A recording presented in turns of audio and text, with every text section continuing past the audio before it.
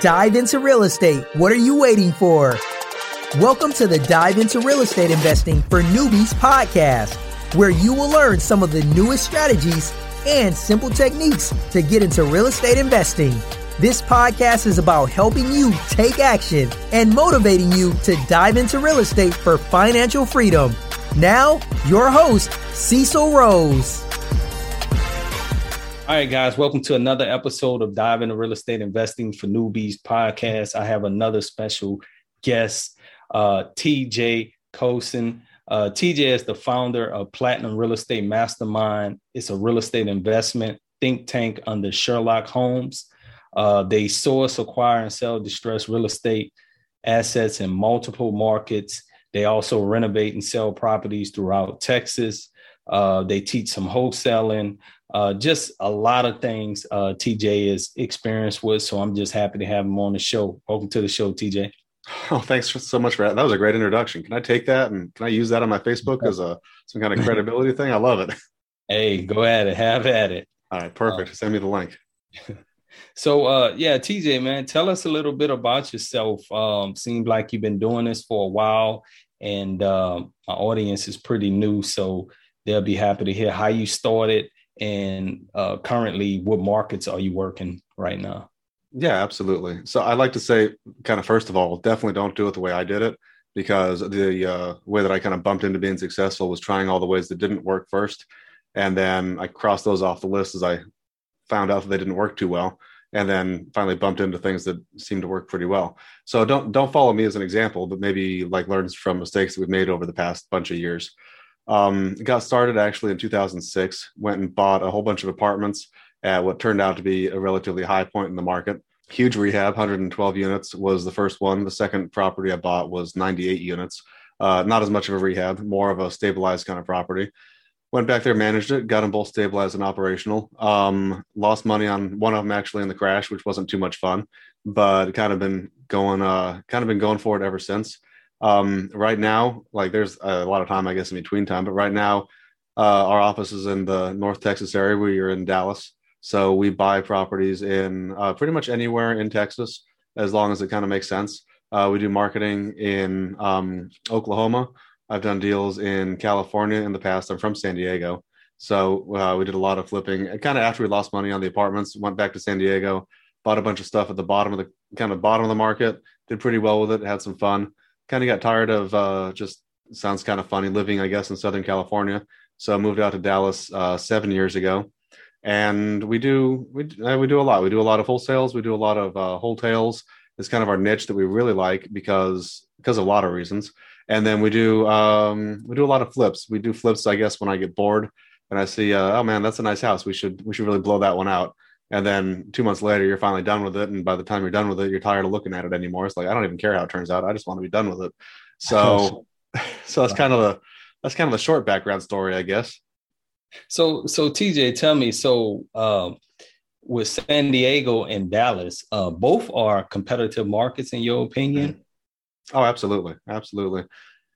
Yeah. The big difference, we moved. So I'm from San Diego, so really familiar with it. A couple of reasons, I guess, that I moved away. One was just kind of the affordability aspect, really. There's a lot of folks that kill it in Southern California, like LA, Inland Empire counties, whatever those are out there. So it's a fantastic market. It's a great market. You know, we would probably kill it if we went like back out there again.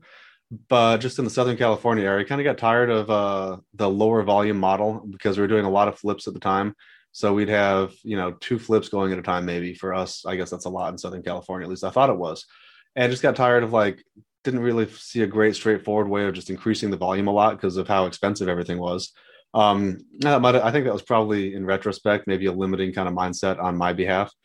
But we thought that Dallas would be a good market to jump into for a bunch of different reasons. One, for a bunch of growth. We thought, 7 years ago, it's kind of before all the cool kids started moving out here. So we thought it'd be good for growth. We thought it'd be good for kind of cash flow. We thought it'd be good for really doing just a higher volume of deals that was, like I said, at the time, didn't really think was that feasible in California. And again, that was more like my, I guess, mindset about it really than the reality of it. But bottom line, it is easier to do a higher volume of deals kind of in a more like Dallas type market. that being said, Dallas has definitely gotten a lot more competitive since we've been here over the past, I guess, 7 years. Right. So tell me, was the first deal you worked, was that in Dallas or was that in another market, another state? No, my first deal ever was one of those apartment complexes in 2006. We bought 112 units that were highly distressed, and they're in Memphis, Tennessee, in a kind of C-ish neighborhood, like not a bad neighborhood. I guess the houses were maybe 100 grand, kind of 80 to 120 range. So just a nice, like, kind of working class area. And it was a big value add thing. We were about 10% occupied when we bought it, and we got it up to about 90% occupied, something like that. 60 something one bedrooms, 40 something two bedrooms. And just, it was a big, I don't know if I want to say learning experience, because it was kind of a kick in the teeth too, but it was just a big fun project. We went out there, renovated stuff, leased it up, stabilized the management, stabilized the operations, and had a good time with it. The second property was 98 units. That was in a similar subdivision, similar like sub market. Went in there and bought that. It was more of a stabilized asset, so we bought that with assuming some seller financing, assuming a whatever kind of bank loan was on, and then refied out of it about 6-8 months later, I think, and just kind of operated them for a while. We did end up losing money on one of the properties in the crash because the kind of submarket changed quite a bit in like 2008 to 2010-ish. And I think we sold the second property in 2011. So anyway, after that, I went back to San Diego, did the buying and selling houses for a while, and then been in Dallas now, 7 years actually, in June. Right. So were you excuse me with my word, strategically going after multifamily? Because that seems like that's what your first deal, where you just focusing on that, or that's like, what type of marketing were you doing to get those type of leads? Was that the type of marketing you were doing to specifically get those leads? Yeah, it was a different market, I guess, in 2006. So those I found one of them, actually, someone put it on like a Craigslist post or something crazy, because I was doing loans at the time in real estate, so I had a lot of free time, because you're always like posting ads for let's do loans and let me refinance your stuff and all that, whatever. I think I've just bumped into one of the ads that the owner put on Craigslist, which was pretty crazy. I don't know if anyone doing that as a marketing strategy anymore. And then looked at the deal, did a bunch of math, did a bunch of analysis, went back there and saw what we thought, made sense, and just went out and bought it. So I wouldn't recommend that as, like, I wouldn't recommend you finding multifamily on Craigslist anymore. I don't think it's probably out there. So I don't think it works anymore like that, but it's how I got started. Yeah. So TJ, you were doing loans before the crash, before the foreclosure, all that happened. You were doing loans before then. Mm-hmm. Yeah, I started off out of college in 2005, I think, doing loans. So did you see the adjustable rate? Did you see what was coming as far as forecast? And did you see it with some of your clients and people getting these adjustable rate loans and all this stuff? Yeah, dude, that's a brilliant question. I don't think I've got that question for a while. I love it. No, it's one of the reasons why I went and bought all that multifamily stuff back in 2006. And again, one of them didn't turn out as well as it should have. But so Southern California is such a different market, at least it was in 2006, than even it is now. All growing up in San Diego, we're kind of accustomed to, like, the California market, everyone knows, goes like that, right? And the rest of the country isn't quite as used to that. So I remember the crash a little bit in the 80s, I guess. I remember a big slowdown in the 90s when the dot-com bubble kind of burst. I remember in like mid 80s, I think a lot of military pulled out of San Diego when they downsized a lot of bases. So we're just in San Diego, we're always kind of conscious of like a cyclical nature of real estate. So when I started doing loans in 2005, I started seeing like so many of these loans were just not good, like not good loans, I guess. And we tried to do good loans. I tried to be honest and do good loans, but so many of the programs that the lenders had with the no income, no doc, no assets, basically ninja loans, I think they called them. I don't think I ever actually did any, but I saw these programs that were coming across and I was like, dude, there's no way this stuff's sustainable. I think it's going to hit California hard in the next, like, 2006-ish. It's going to hit California hard in the next 2 to 3 years. I don't know if I want to do real estate in Southern California. Let's go look at other opportunities out there. So that's really what kind of sparked me looking at different stuff, and how I kind of really stumbled across, I guess, the properties in Memphis. But I was definitely looking outside the Southern California market. In retrospect, I think in 2000 like 9-10, pretty much all of Southern California took like a 40% haircut. So houses that are worth like $1 million would be worth like 600. That's not good. When I started buying stuff after kind of losing, after selling both properties in Memphis and losing money on the one, we bought houses in east of LA, like Los Angeles, but like Inland Empire, maybe 80, 90, 100 miles east, for $35,000, $45,000, $50,000. When we were talking beforehand, you do a lot of short sales. The short sale, the bank was owned like 350 on some of these houses. And we weren't overpaying for them. We weren't underpaying for them. They were probably, I think we sold most of them in the 90 to 120 range. So if the bank's taking a haircut at 350, we're buying at like 50 and selling them at like, maybe 120 max. Right. From a risk management standpoint, that was a tough market to really be in, kind of for anyone. So I don't know, should have bought a lot more, I guess. Right. I mean, for right now, it seemed like a lot of, I don't know if it's hedge funds, but people are buying homes at retail value right now. I don't know if that's crazy. Yeah. If they're doing that just to hold them, and eventually they think in the market, the equity will be there in years later, or I don't know. It's interesting to see what's going to happen with this whole thing. Me personally, I think the government is going to bail more and more people out, even with this extending the eviction moratorium and everything. Mm-hmm. And it's just really, it should be a balance, but it's very, yeah, go ahead. No, but it tends to swing. Like there's a good amount of government intervention and regulation is obviously good for a healthy market to kind of keep things steered the right direction. But it can definitely swing a little bit too ridiculous, where it's not necessarily reacting to market dynamics. It's more the government just trying to kind of push policy that benefits them. So it's tough to say. I think we're in a very different market than we were in 2008 to 2009 in real estate in general. I think from kind of almost top to bottom, there's a lot of reasons why I kind of think we're going to keep seeing market appreciation, and it doesn't mean that I necessarily like that. But I think we're going to keep going up, to be honest with you. Yeah, right.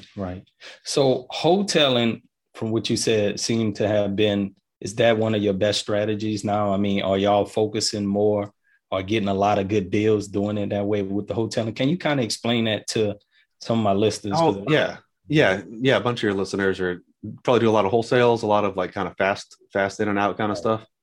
Yeah. Okay. Yeah, absolutely. So wholesale, obviously you're moving the contract, right? You got A to B and then B to C, and you're closing in a simultaneous transaction. Everyone pretty much knows that probably. Retail is, the way I look at retail is basically doing a flip or whatever, where you're hitting the retail market with kind of a high end, like top of the market kind of product.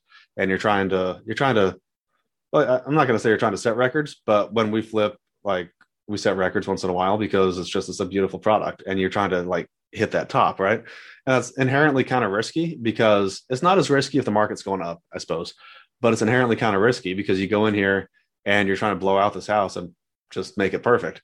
So you don't know what you're going to bump into. You're going to bump into a bunch of crap.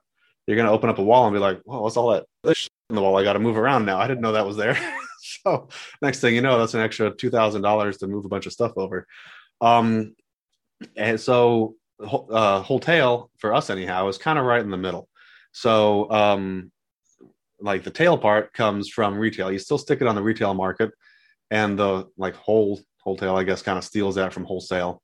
So basically, like, long story short, for us anyhow, a wholesale is closing on a property, so we own it, and then not doing a really comprehensive renovation, doing some light repairs, kind of depending on the property. and then not pricing it for really the top of the market where we're really shooting for like a flip kind of price, but we're shooting like below that. So there's still some room for an end buyer to come in there. And we found it to be a really good strategy, especially in a competitive market like Dallas, where we can make decent profits and do a little bit of work, clean up the house, make it like habitable, but without having to do the risk of a full-on blown out rehab. That being said, I think we have I'm not even sure, we got like 4 or 5 rehabs going on right now too, so we still do a lot of rehabbing, but we like the strategy. It's a good strategy to kind of push. Yeah, I'm glad you said that, because this is the thing. I like to say this. I am a real estate agent, but you need to check with your local real estate board and also your local real estate attorney, because some people don't understand wholesaling. Some people think like you actually take ownership of the house instead of just putting it on the MLS, putting a contract saying that you own. And some people do that in some other states. I mean, you know, it may work for them, but I know the right way to do it is to actually take ownership, and then, you know, you can put it back on the MLS and actually sell it. But what you were saying about the rehab, and it's funny because a rehab I'm working on now, they have a gentleman on the side of me, and he was trying to compare his property with mine. He has a 2-bedroom. The rehab I'm doing, 3-bedroom. Man, it's not going to sell for that. I've been here for years. And I'm like, and like you said, it's inherent, you know, you kind of take the risk, but I'm like, I've looked at the comps. I know the square footage. I see but you know, I like doing the rehabs too, but I think, like you said, a safer way. A lot of people have been wholesaling because I think they're trying to get in and get out, because some people are still kind of leery of the market, whether, you know, it's correcting itself and everything like that. So TJ, tell me, man, I heard that you had this accident. I know you share your story as far as the grid accident. Where'd you hear about that at, man? Coming back from everything, man. Share that with me. I think this is what I would say. You know, I ran track in college and for 4 years, and I was a middle distance runner. And 2 years in a row, I got stress fracture. So I was for a little bit running, because we used to run like 60 miles a week, 10 miles a day for cross country. And then that kind of prepared me for middle distance. But I never gave up. And I actually was able to come back quicker because of my mindset of I'm not going to let this keep me. So I kind of heard a little bit of your story, man. Just tell me how that story, I guess it helps other people and helps you. And then it seemed to be a story that, you know, people, it motivates you to keep going no matter what, obviously. You know. Well, it's kind of related to real estate. Let's see. So I guess 7 years ago when I moved to Dallas, I did all the things wrong that you're not supposed to do. So I got married. We moved to Dallas. Got married in like November, right? Moved to Dallas in June. Restarted like restarted our family business in Dallas at the time. So I didn't have any contacts out here except for a couple friends that I just like knew from high school. It was going okay. I mean, we're getting into it, kind of figuring out the market and all that stuff. It was a little different, and then, so yeah, get married, move to a new city, start a new business. You're not supposed to do all three of those things, right? That's supposed to test your relationship all over the place. Right. And then for some stupid reason, in November of that year, I think it was November 2014, I went rock climbing and fell and shattered my back. So I broke a vertebrae right here in the middle. Basically, I like fell about 20 feet, landed on my back, I guess. I'm not sure. I don't remember. It knocked me out. And it shattered my back. So it was called a burst fracture. It like took the vertebrae and went like that with it and blew it out. Wow. So it really sucked. Went to the hospital. Well, obviously went to the hospital. Got picked up by firefighters, stuck me in the ambulance, took me down to the hospital, do x-rays. They're like, oh, your back's broken. I'm like, well, yeah, that's kind of what it felt like. I can't move anything. So ended up going into surgery pretty quick, about 3 hours in, I think, to relieve the kind of pressure. So it's not the injury that really causes like nerve damage. It's the pressure built up around like an injury site like that causes kind of permanent nerve damage if the circulation like decreases. So fortunately, they got me into surgery pretty quick. They put metal rods from like here to here or somewhere in there, I don't know, Screwed them in, stabilized the whole area. And then after that, they sit you there in recovery and say, well, we don't know what's going to happen. Good luck. They kind of prepare you for the worst. So they told my wife, he's probably never going to walk again. He's probably not going to feel like below his injury site, like from here down. He's probably never even going to regain much feeling below that area, and be prepared to have like all kinds of life-changing stuff happen. So like they talk about like expanding doorways in your house, like putting in wheelchair lifts and just all kinds of crazy stuff. All you're thinking about is screw that. No, I'm definitely going to walk again. And all these people that went to medical school don't know what they're talking about. Well, if you're right, you're right. If you're wrong, then maybe set yourself up for like not being successful. But so they flew me. So the kind of sequence of events was November, had the accident, fell down, went to the hospital, got surgery, was in recovery for 2 weeks. And then they actually flew me back to San Diego, which was kind of weird because my insurance was still in California. I'd only been in Texas a couple months, like 4 or 5 months. So I hadn't bothered to change over my insurance yet. Flew me back there and put me in rehab for, ended up being another 8 weeks. So it was 10 weeks total in the hospital. And the process was, so day one, they set you in there and they said, what are your goals? My goals are to walk out of the hospital by the end of the year.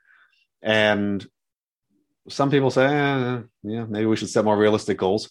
But fortunately, I had a really good doctor in therapy and some really good therapists that said, well, we don't know if that's possible or not. We really realistically don't know what your recovery potential is, but let's give it a shot and let's like push it and see what we can do.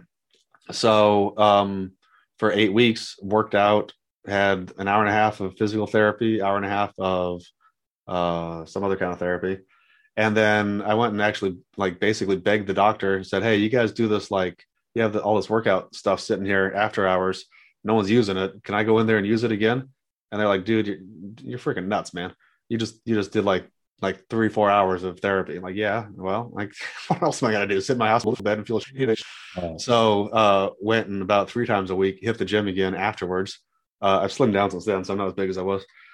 But ended up actually meeting the goal and walked out of the hospital December 31st, 2014, I guess. So right before January 1st, 2015. And I guess how that applies to real estate is it's kind of one of our core values. I have it on my computer screen over here, is focus. A lot of folks get into business and they see, man, I want to flip and I want to wholesale and I want to do rehabs and I want to do all this stuff. And I want to hire some guys and go teach and whatever. And they don't really start from like a core, like one core thing they're focused on really well. And I was the same way. Like I'm still the same way to a large extent, but being in the hospital for 10 weeks, we had like one goal, is for me anyhow, was work my butt off and try to walk out of there before the end of the year because that's the goal. I don't really know what the other option was really. There's no option for failure in my mind anyhow. And that's easy to do in like a 2-month thing.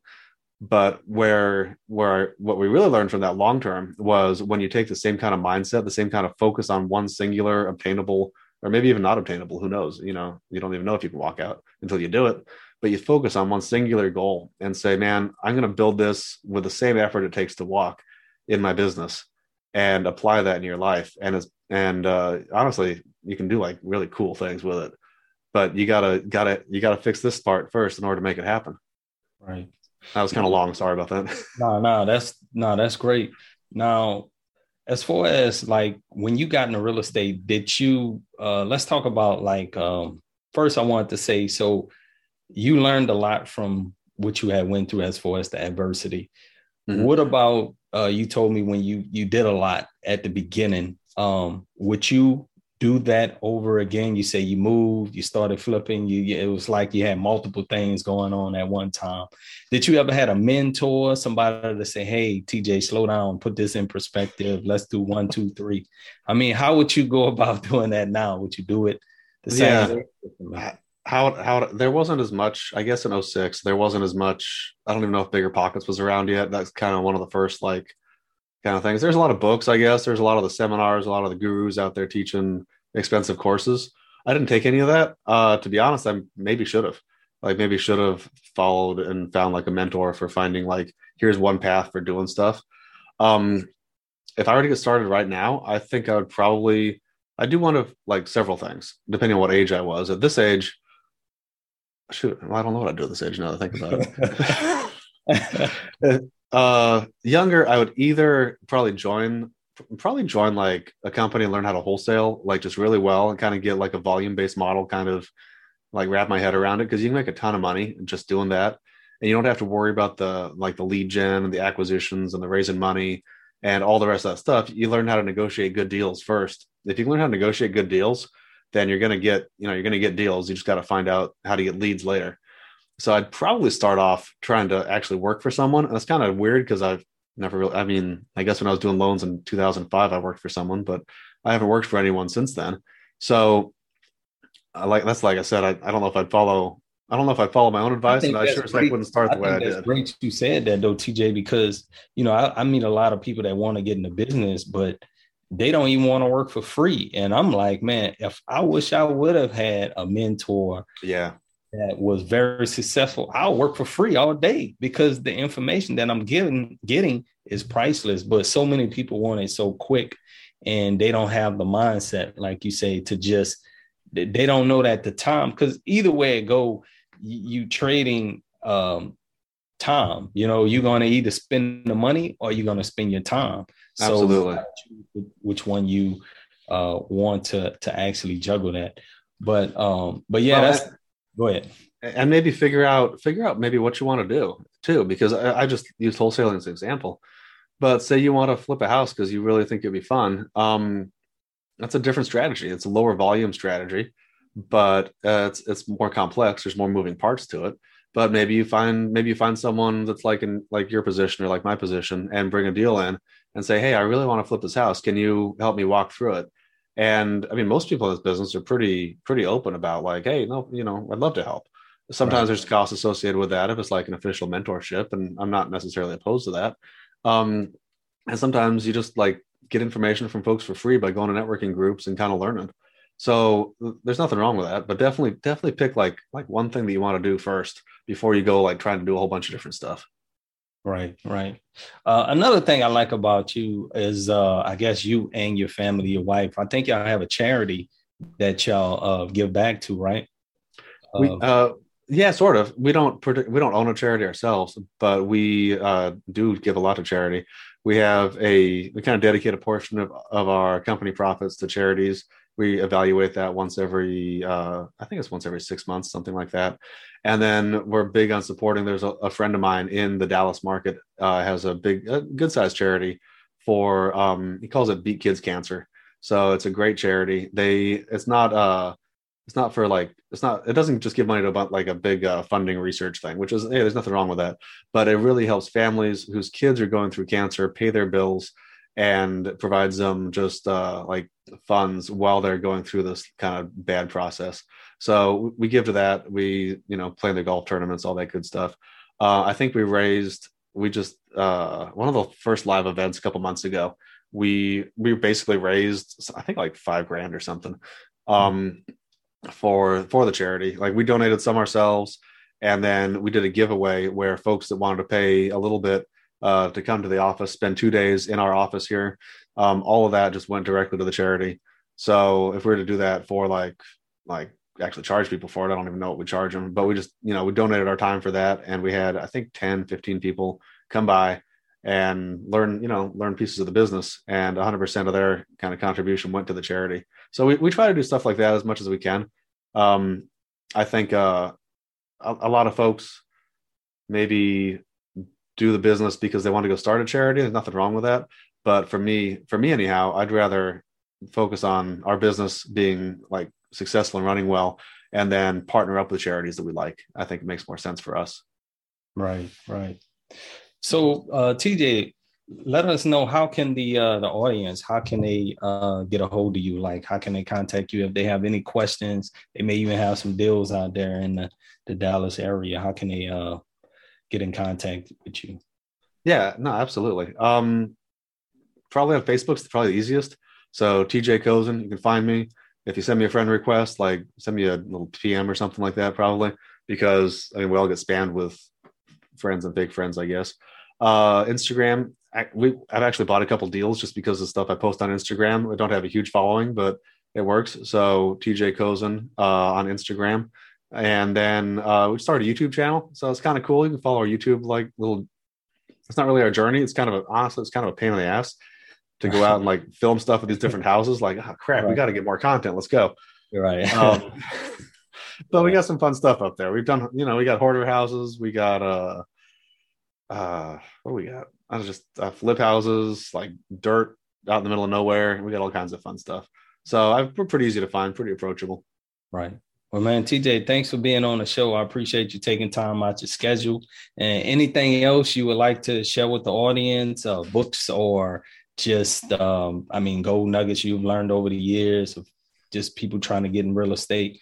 Yeah. Books. So for getting started, like honestly, is pick something that you want to do that you maybe don't love, like really fall in love with it, but where you can put up with like the bad parts of it and be really good at the good parts of it, and just focus on finding out how to make one thing work first and then build from there.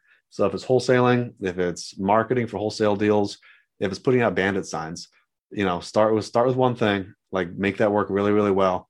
And then from there, expand into other stuff so that you can expand your business that way. Otherwise, if you're picking up different stuff all over the place, you're going to get kind of scatterbrained, and you'll have some success, but you'll be learning a lot of different stuff way too all over the place. Pick one thing. It doesn't sound that sexy, but pick one thing and optimize it really well, and then expand, because you're going to expand and you're going to be really successful if you do it.